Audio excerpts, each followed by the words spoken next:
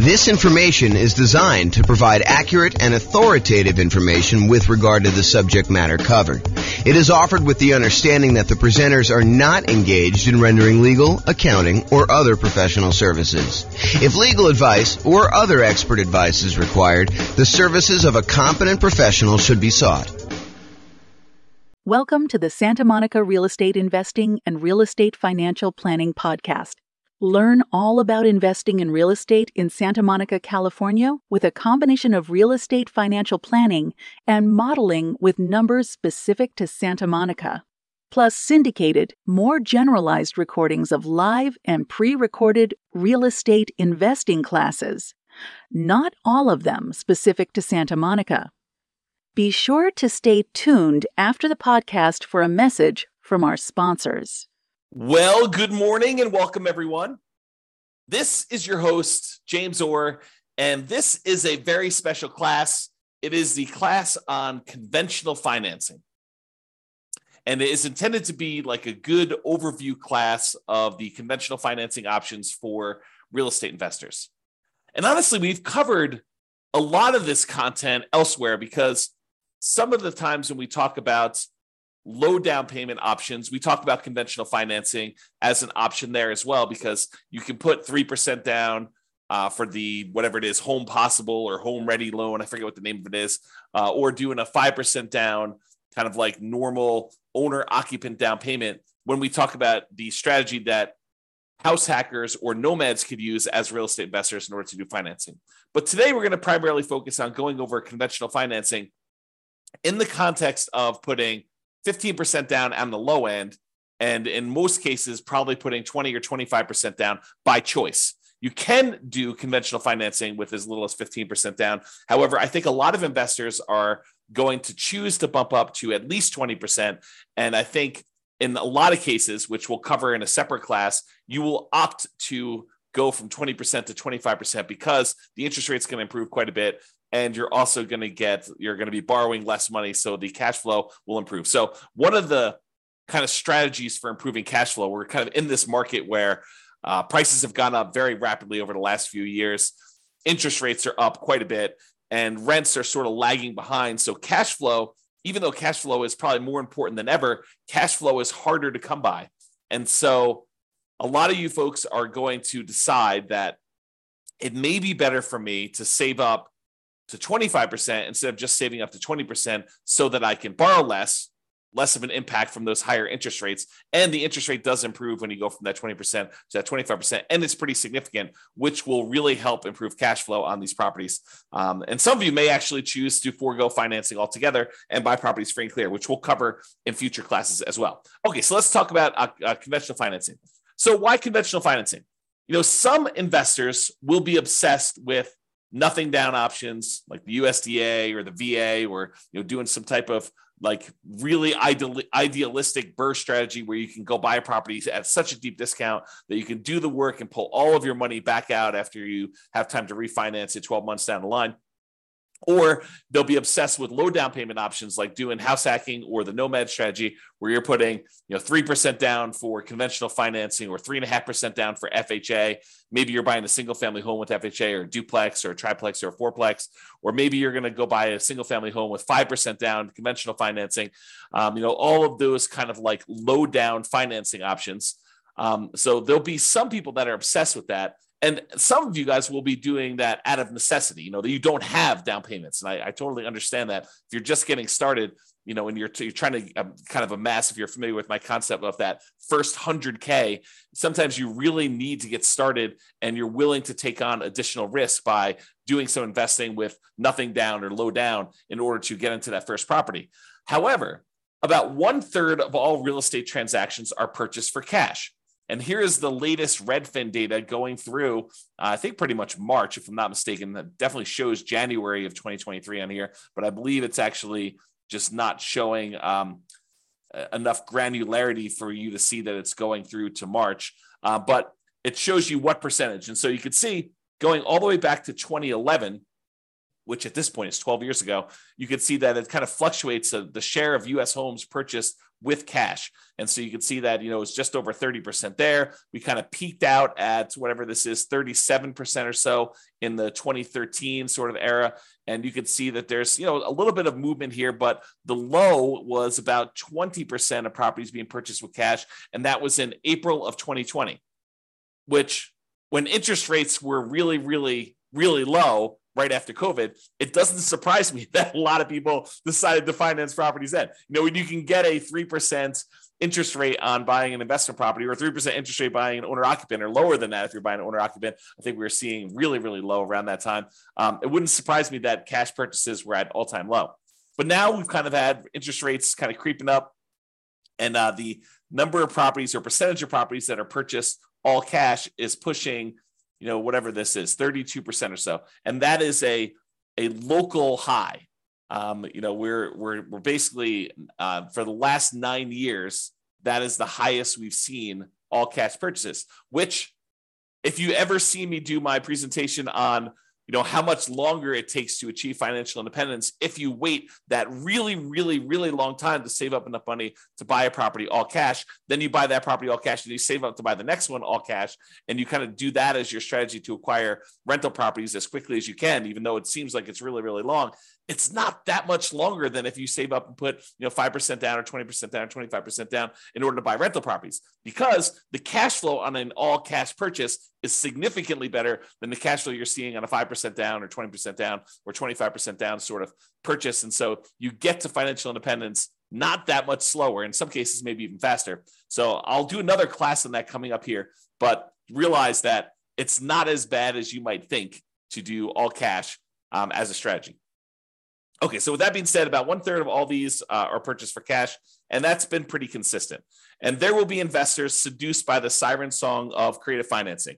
Those that are attracted to the idea of going and finding, some type of seller, motivated or otherwise, or distressed property of some type, and trying to structure creative owner financing or wrap financing or subject to, or acquiring properties on a lease with an option or lease purchase contract, or do an installment land contract or contract for deed, or in some cases maybe doing loan assumption if you're doing some type of house hacking where you're trying to assume a really good low interest rate loan of some type. So there will be a lot of you, I wouldn't say a lot of you, but there will be some of you who will be seduced by this creative financing and are willing to do more of the real estate entrepreneurship of being in the business of going out there and finding deals, finding motivated sellers so that you can structure these creative financing deals.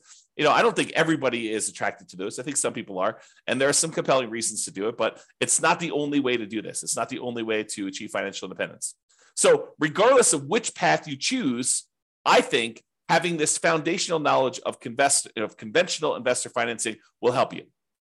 Whether you decide to do all cash, I think it's helpful to understand the trade-offs you're making by doing all cash versus doing conventional financing. If you're going to go do this creative financing stuff and you're going to be taking over some loans, subject to or wrap financing or whatever, might it help you to understand how conventional financing works, how it's structured, like what the terms are typically for that?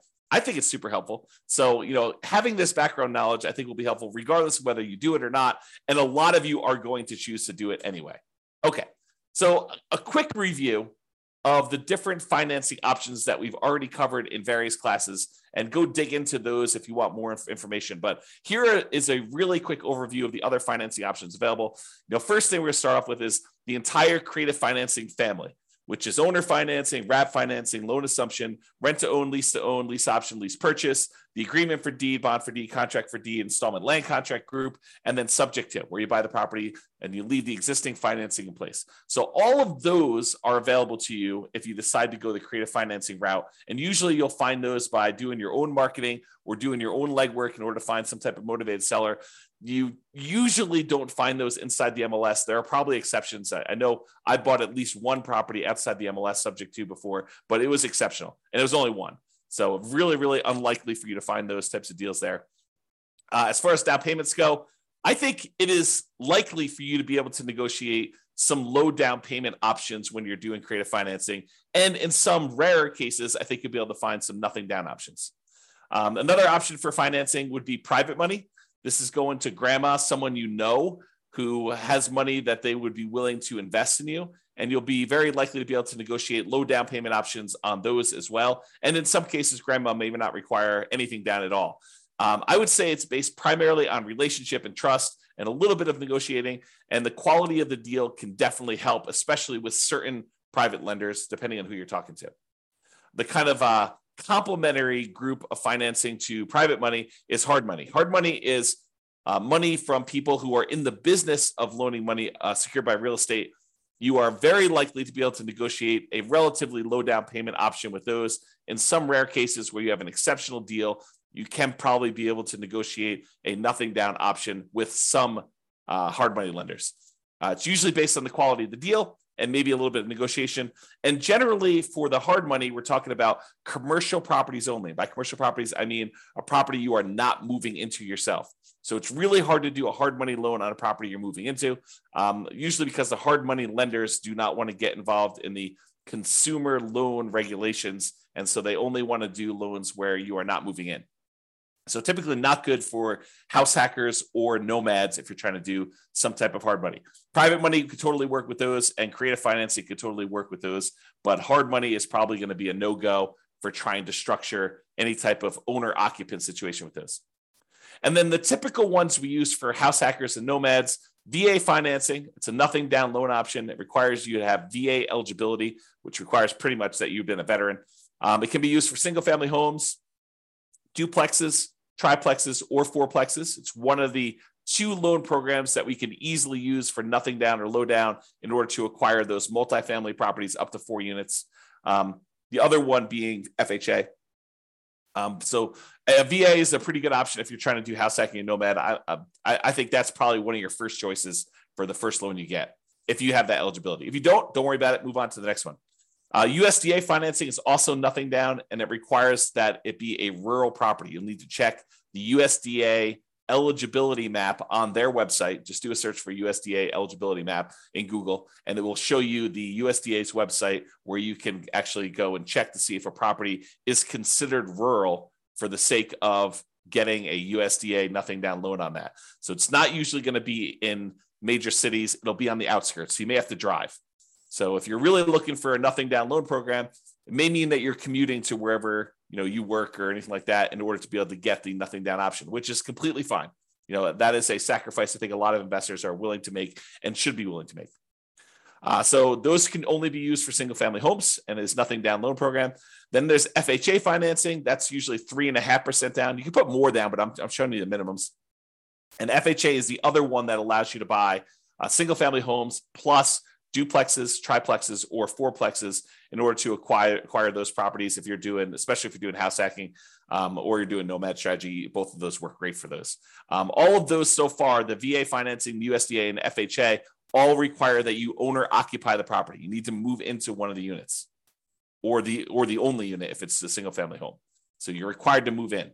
And then conventional financing, if you're putting less than 15% down, you will need to own or occupy. If you're putting more than 15% down and you're getting a non-owner occupant loan, you can buy those without moving into them. And so a lot of real estate investors are going to be using conventional loans to buy their non-owner occupant investor loan type properties where they're not required to move in. Now, if you do move in, you can get owner occupant financing, which has much better interest rates, and you could do as low as 3% down or doing more commonly the 5% down conventional financing program to do that. And it's usually only for single family homes unless you get up to a much higher down payment for those. All right. And then usually there's in some markets, there is down payment assistance available, and that is often combined with FHA. And it may help you kind of offset some of the down payment or all the down payment, depending on the program that they have there. So usually for nomads or house hackers, that could be an additional strategy. There may also be in your local marketplace, local banks or credit unions that offer low down payment and nothing down loan programs. From time to time, we see those as well. Okay, so that's a review of all the different financing options that we've covered before in other classes. This is the creative financing, which I just covered before, so I'm not going to cover it again.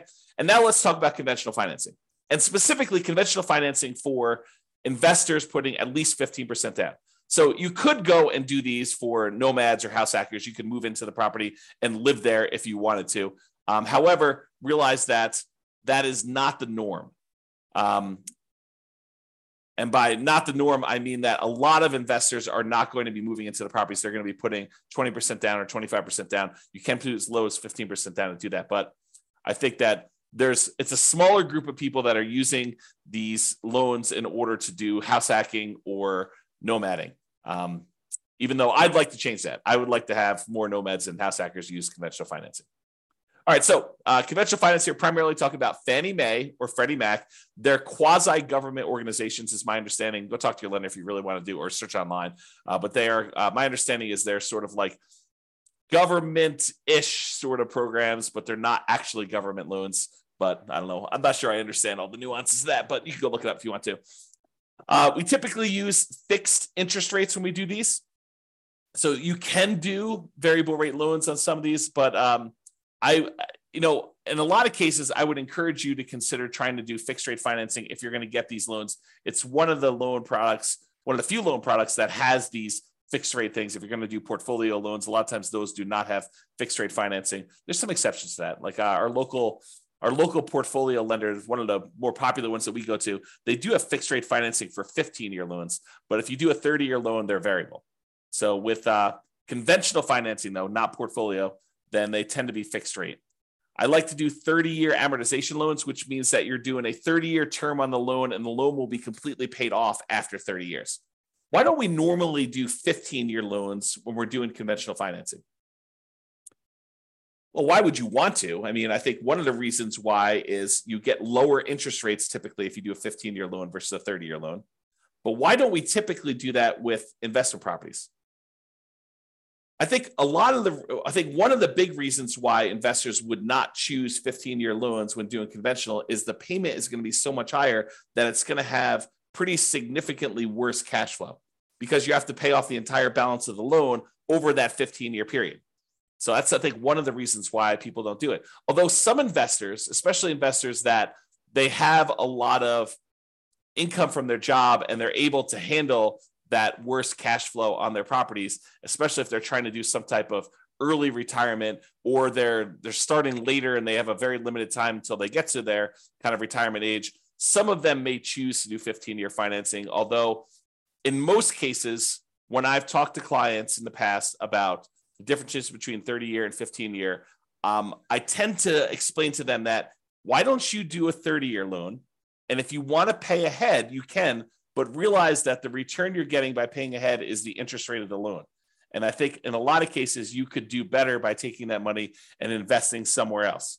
Even if you were going to do a 30-year loan, take the extra money that you would have actually spent on doing a 15-year loan, invest that in something like bonds, CDs, money market accounts, stocks, or some other real estate investment as another example, but something other than paying down the loan and getting a higher rate of return than what you would have gotten by paying down that loan each month, because the return you're getting is actually the interest rate of the underlying loan itself.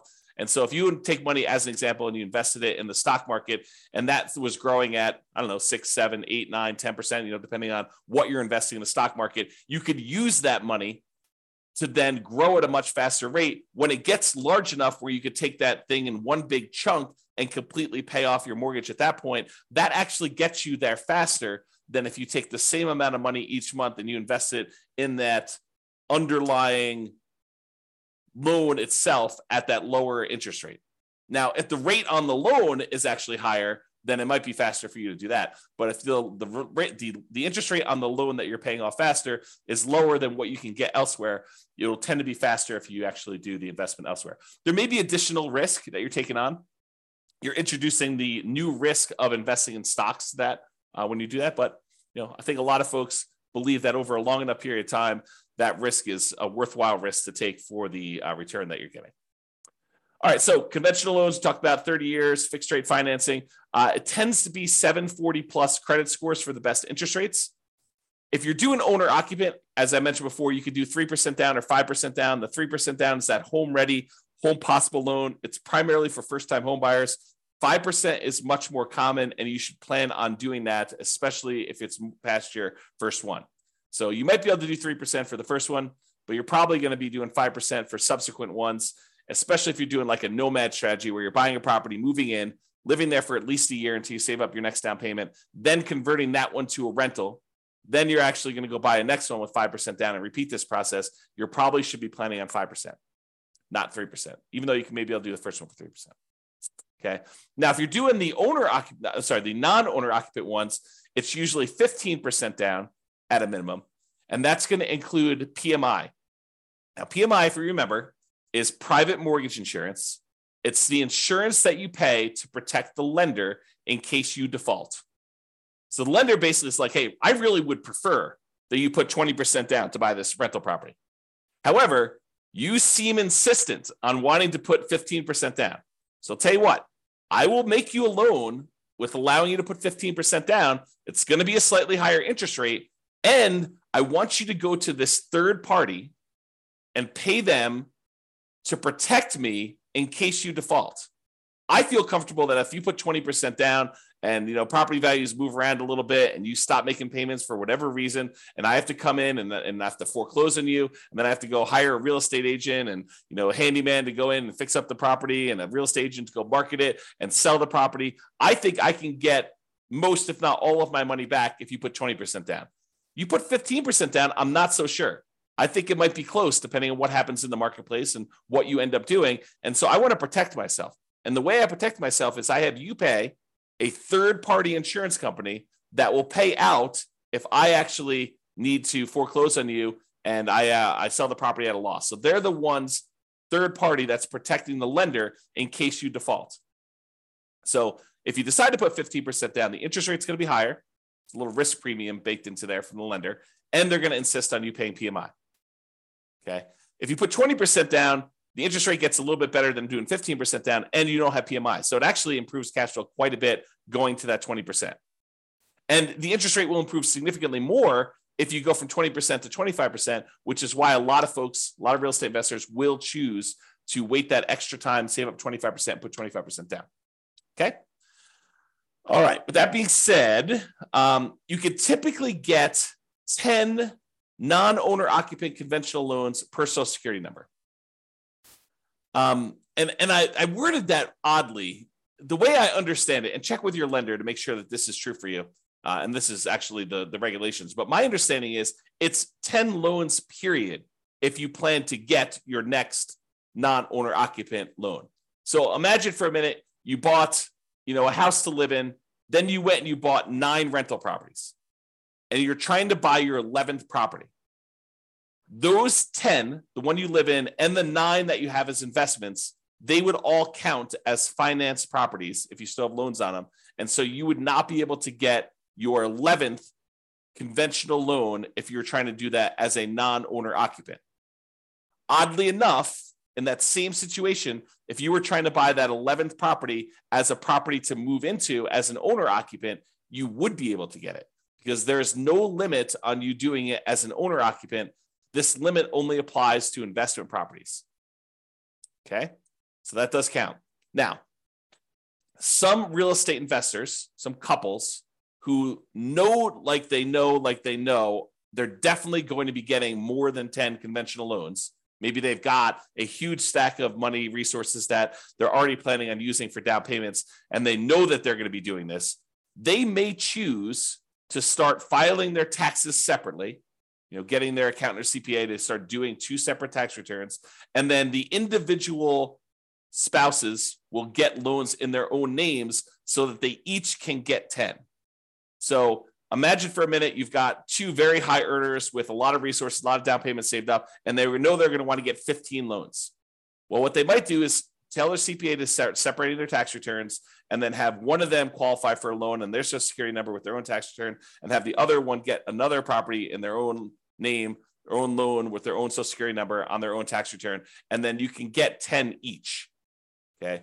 Now, talk to your lender if you plan on doing this. Don't say to them, James told me I can do this. You want to make sure that the lender you're using and the underwriter they're using is going to say, yes, that is how I'm interpreting the regulations and the guidelines. And yes, that would work for us in our kind of like loan situation. So before you go through all this extra work of doing that, realize that's there. Now, if you're not going to get more than 10 conventional loans, you don't need to worry about this. Or if you're going to do some type of like nomad strategy where you're buying properties and you're always doing an owner occupant, it doesn't matter either. Just realize that it could come into play if you're trying to get a lot of loans and you've got a lot of resources to do that in order to kind of get these things there. Okay. Typically, you'd add 5% down payment if you're doing multifamily. I will show you the down payment chart here in a second. For Fannie, can you do cash out refinances up to 4 finance 1 to 4 unit properties? For Freddie, it's up to 6. Again, I would check that guideline because I'm getting mixed information on that. So check with your lender to see what the current limit, if there is one at all, on being able to do cash out refinance properties for Fannie or Freddie, because there has been limitations in the past. I thought that's what the limitation was, but your lender should be able to tell you what the exact limitation is at that time. So if you're going to go do it, make sure you do this. And this comes into play, if you know that you're going to do a cash out refinance and you're about to buy your next property, maybe check with your lender and say, hey, should I do this cash out refinance before I buy my next property? Because am I going to be limited in being able to do it after I buy the property? So you're being put on notice. You're being given the information so that you don't make this mistake, right? This is like a heads up. Hey, before I buy a property, maybe I should check to see if there's any other ones I plan on doing a cash out refinance for, and check with my lender to see if I should do that before I go buy this one. For both Fannie and Freddie, my understanding is the rate and term refinance, which is different than doing cash out refinance where you're pulling money out. You're just refinancing the rate of the loan and the term of the loan. You could do up to 10 finance 1 to 4 unit properties if you're doing that. Nomads, be careful because a lot of times it's much harder to do these cash out refinances or even rate and term refinances on the nomad property, because when you do the nomad property originally, you're doing it as an owner occupant, and a lot of times you're putting very little down. Well, realize you got to wait until you have significant amounts of equity in your property. And when you go to do your rate and term refi, you're now refining it usually as a non-owner occupant, as an investor, and you get an interest rate hit on that as well. So a lot of times we're doing these loans on nomad properties with the intention of holding on to them for a very long period of time, or paying them off very strategically. And we're not doing a lot of rate and term refinances on nomad properties in particular. But you may want to discuss that plan with whoever you're talking to about doing that. All right, so we talked about that. Seller concessions. So when you get a seller to contribute some money towards your closing costs when you're negotiating your offer to buy the property, it's usually written when you make your offer to buy the property as to how much they're contributing towards seller concessions. And it's really a discount to them, right? You're really getting the property at a discount of whatever they're deciding to do in seller concessions. It's like they're netting that much less. So if you ask them for 2% in seller concessions, realize you're asking them for a 2% discount. So you may want to think about that when you're doing that. So when you're doing these loans, though, the maximum seller concessions you can get for doing these conventional loans varies between 2% and 9%. It's usually 6% with 20% down, or 2% for the non-owner occupant loans if you're going to do that. So 6% down with 6% seller concessions, 20% down owner occupant, or 2% for non-owner occupant. There's a separate chart for doing that. I don't know if it's on the next slide or not. I think there's a separate chart in the underwriting guidelines, or talk to your lender. Your lender can give you that. The most common conventional loan is the 20% down. It's for investors. So that's probably the most common one to do if you're doing investor loans, putting 20% down. You can do 15% down, but realize you're going to pay a penalty for that. I think we talked about that before. All right, so let's talk a little bit about the desktop underwriting version 11.0 standard eligibility requirements for conventional financing. And this just walks you through. This is directly from the underwriting guidelines. You can look this up online, look up Fannie Mae underwriting guidelines or selling guidelines, or the Freddie Mac underwriting guidelines, and you'll see different charts for different situations. I just pulled out one of them for probably more common, or call your lender and actually get your lender to walk you through what your situation is here. But they're usually using something like this. So there's a section here for principal residence. We covered that in a previous class. I'm not going to cover that today. There's a whole section here on doing second homes, which is a little bit different. Usually it's about 10% down for doing those on a purchase. And then you have this whole section for investment properties. So if you're buying a single unit, not a duplex, triplex, or fourplex, you could do as little as 85% down. I'm sorry, 85% loan to value, 15% down for a fixed rate mortgage and adjustable rate mortgage. So you can get both of those options with a single family home. If you're doing a duplex, triplex, or fourplex, they require 25% down. That's what this is showing here.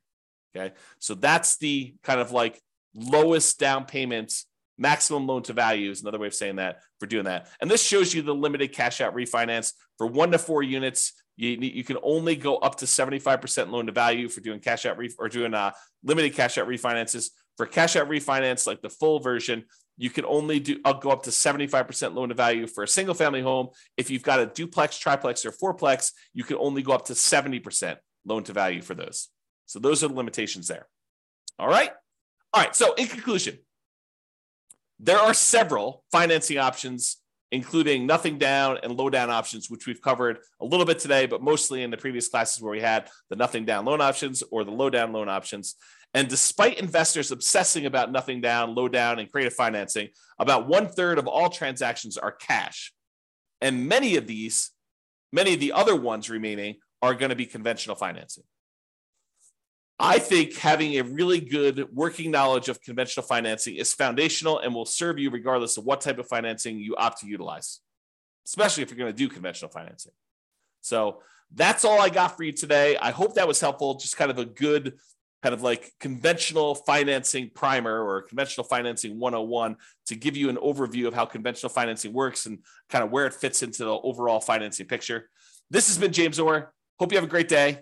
Bye-bye for now. With home prices up, mortgage interest rates up, and rents up, but not quite enough to counteract the higher prices and interest rates, cash flow on rental properties in Santa Monica is harder than ever.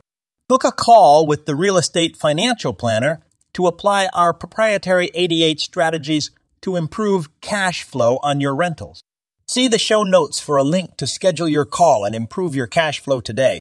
If you're a real estate agent, lender, or professional in Santa Monica that wants to help our real estate investor listeners, consider reaching out to learn about collaboration opportunities with this podcast.